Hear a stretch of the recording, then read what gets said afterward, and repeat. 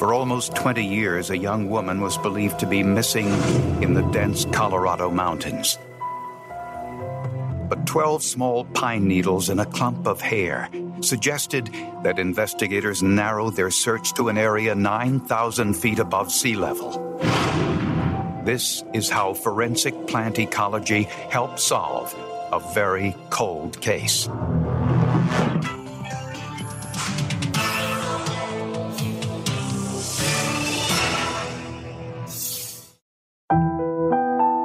After graduating from college, 25-year-old Michelle Wallace decided to pursue her love of photography. She was known primarily for her photos of people, but she decided to try her hand at landscape photography, and she headed to the mountainous wilderness of western Colorado.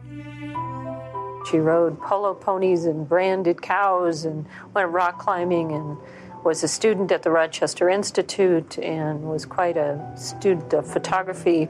She was a realist, and she knew how to face things and work through them. Michelle faithfully called her parents almost every day to let them know where she was and what she was doing.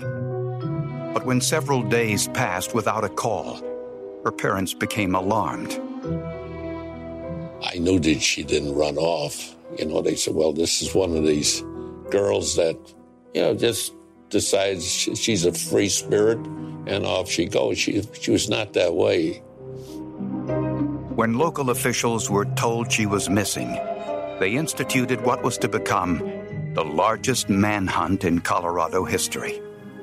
There were hundreds of people in the woods, literally walking hand in hand across fields and mountains. Search teams covered more than 3,000 square miles of isolated mountain landscape, but found no sign of Michelle or her red station wagon. It was as if Michelle had simply disappeared. Then, a week after she was reported missing, there was a potential break. A local rancher told police about a German shepherd that had come down from the mountains and chased his cattle. The rancher said he shot and killed the dog. The name on the dog's collar was Oki, Michelle's German shepherd. The fact that the dog obviously had been separated from her and found dead later was of great concern, because people felt clearly that Michelle Wallace would never have willingly been separated from her dog. And another ranch hand came forward with even more information. He said Michelle gave him a ride in the mountains after his car broke down. He said his friend Roy sat in the front seat with Michelle, and that he was in the back seat with the German shepherd. The ranch hand remembers the dog in particularly because he had to sit in the back seat of the station wagon with the dog, and amusingly recalled the dog drooling on him as his new buddy Roy in the front struck up the conversation with the girl. He said Michelle dropped him off at a local bar, and she was taking Roy further down the road to his truck. He said he didn't know Roy's last name and never saw either of them again. The police are looking for a mysterious Roy. They don't have a last name for this man. All they know is that he's the last one seen with Michelle. Investigators suspected Roy was the key to Michelle Wallace's disappearance.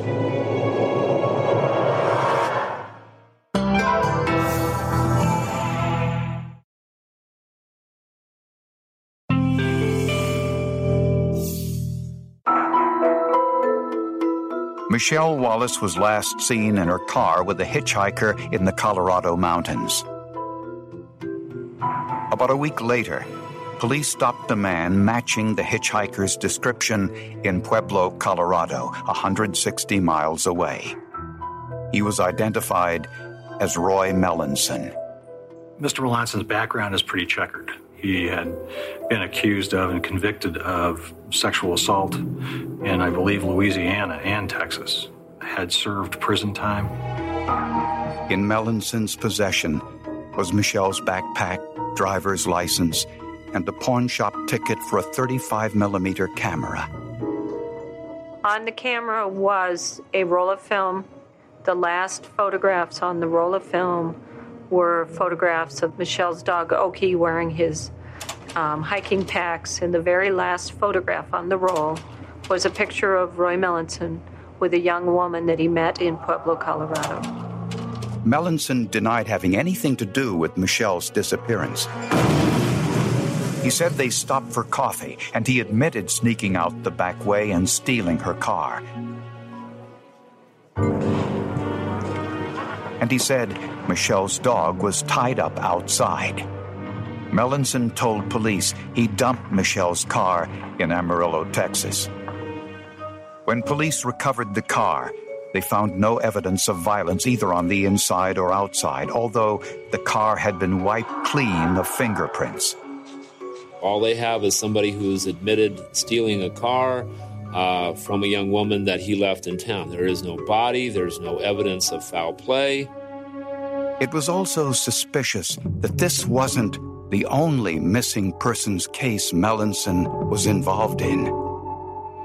There is another case where a woman in Port Arthur, Texas, who was his landlady, disappeared. And ironically, the only thing that was found was her car. And he was the last person seen with her. Michelle's disappearance sent her mother into a serious depression. She became more and more despondent. She couldn't live without her daughter. She lived through her daughter. One morning, George woke to discover his wife was dead. I never felt anybody cold before. You just can't believe someone that you lived with for 34 years would do it. She killed herself with an overdose of barbiturates. If my daughter was killed, she was killed. Simple. Michelle's mother left a suicide note, which included one last wish. George actually showed me that note that said, "When you find our daughter, bury her remains next to me. Bury her beside me." With no evidence of foul play and without a body, the case of Michelle Wallace's disappearance went completely cold. Because of the difficulties in proving the crime of murder without being awfully darn sure that your victim is dead. 5 long years passed until investigators got another potential break. A hiker on an isolated trail found what looked like a clump of braided hair. Interestingly enough, those braids are identical in appearance to a photograph that was actually obtained from the camera of Michelle Wallace when it was recovered in 1974 from the Pueblo Police Department, who had recovered it from a pawn shop. Again, the case stalled. The hair, while promising, looked to be a dead end. Another decade passed, and the case grew cold yet again. Until a homicide investigator, Kathy Ireland, discovered something in the evidence file that had been overlooked. I came across a hairbrush that had been bagged and sealed, and it had Michelle Wallace's name on it. And the forensic evidence it contained changed the course of the investigation.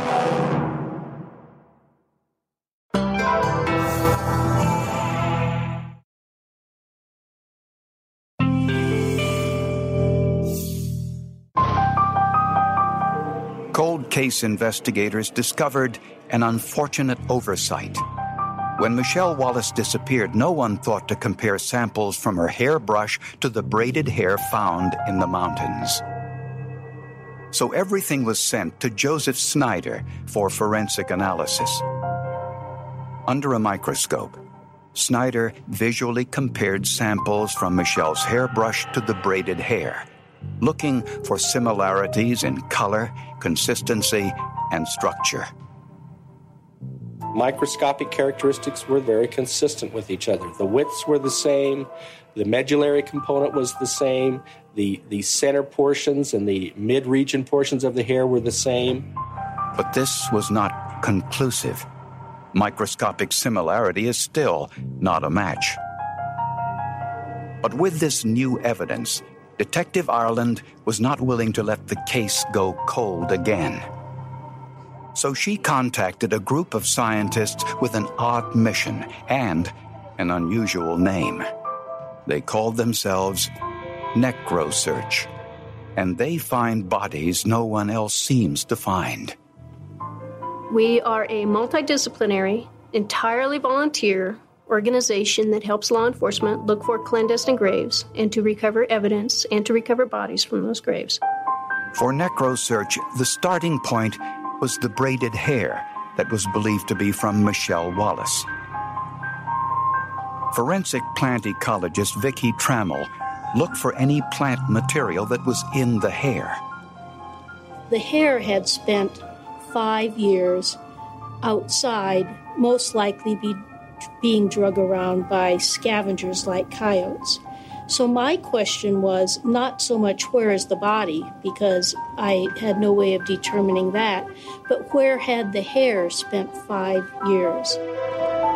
The lack of soil in the hair suggested the body had not been buried. The hair wasn't muddy, and there was bleach marks, in other words, bleached by the sun in the places that were exposed. And that would not have happened had the hair been buried for 5 years.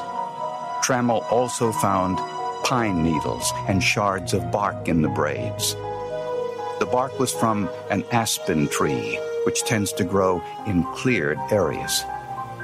She also found needles from 2 coniferous tree species, the subalpine fir and the Engelmann spruce. Subalpine firs grow in elevations above 9,000 feet, and Engelmann spruces grow in wet areas, suggesting the body was somewhere on the mountain's north slope, which doesn't get much sun. Trammell identified an area matching all these parameters, just 1 mile from where the braided hair was discovered 15 years earlier. The NecroSearch team, made up entirely of volunteers, moved into action. They have a commonality to them, is that I think they all wanted to be Sherlock Holmes at one time. The team marked off the area and began what's known as a grid search, each grid measuring 1 square meter. On their hands and knees, just a few feet apart, and literally crawling across the forest floor, looking for any traces of something out of the ordinary. These are scientists. They're used to looking for the minute that is not the ordinary. Search teams thoroughly analyze 1 grid area before moving on to the next. On the first day, they found nothing. On the second, it was a different story. A lady by the name of Cecilia Armbruster, who I believe was a geologist with that group, had actually gone down the hill from where the others were working to answer the call of nature. And on her way back up, had discovered what appeared to her to be a skull. She yelled out, "I found it!" And we didn't believe her at first. Even though we know that she really isn't much of a practical joker, we didn't believe her at first. The skull contained an unmistakable feature Michelle's father told police about almost 20 years earlier. Michelle had a gold tooth, and the sunlight was just right, and it reflected, and then that's how they discovered her.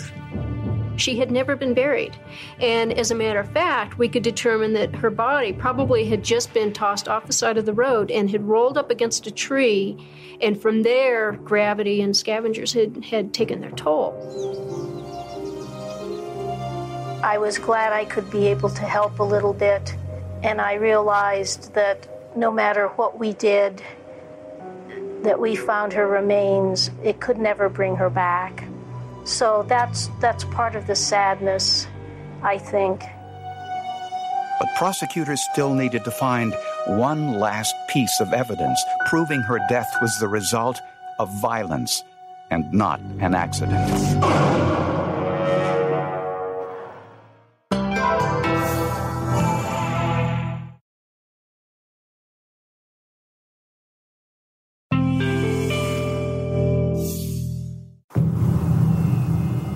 Almost 20 years after Michelle Wallace's disappearance, a team of forensic specialists searching through the high-altitude forests of western Colorado found a human skull. Nearby were other human bones, identified by a forensic anthropologist as those from a female in her late teens to mid-20s. This woman had been thrown from the road and come to rest against the tree.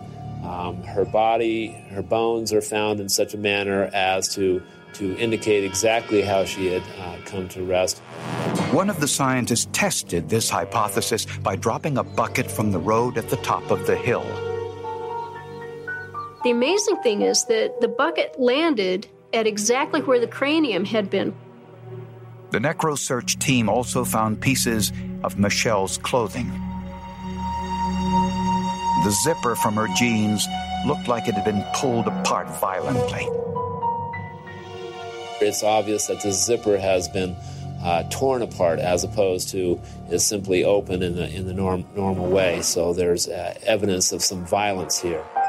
A forensic odontologist compared Michelle's dental records to the teeth in the skull and made a positive identification. Police and prosecutors now focus their attention on Roy Melanson, the last known person to see her alive. What do you want to do? You want to kill. That's what you want to do.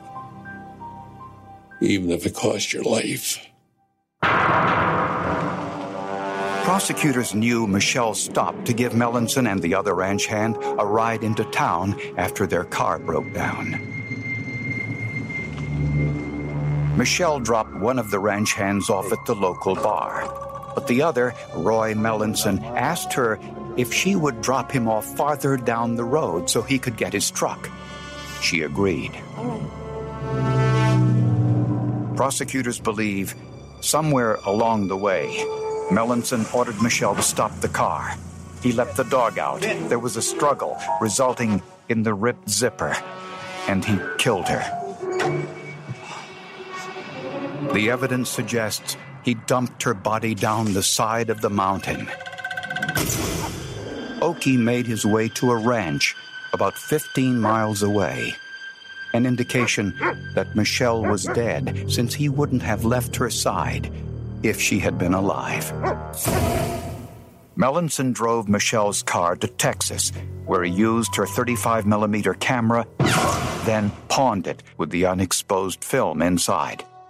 There were certainly the inferences that were drawn from the fact that he was buying clothing in downtown Gunnison, driving Michelle Wallace's vehicle at that time, which told us that he knew that she was dead, and he knew that she was not around to make a report of a stolen vehicle. He was brazen about that particular fact. By this time, Roy Melanson was serving time in a Kentucky prison for burglary, but was extradited to Colorado to face trial for murder.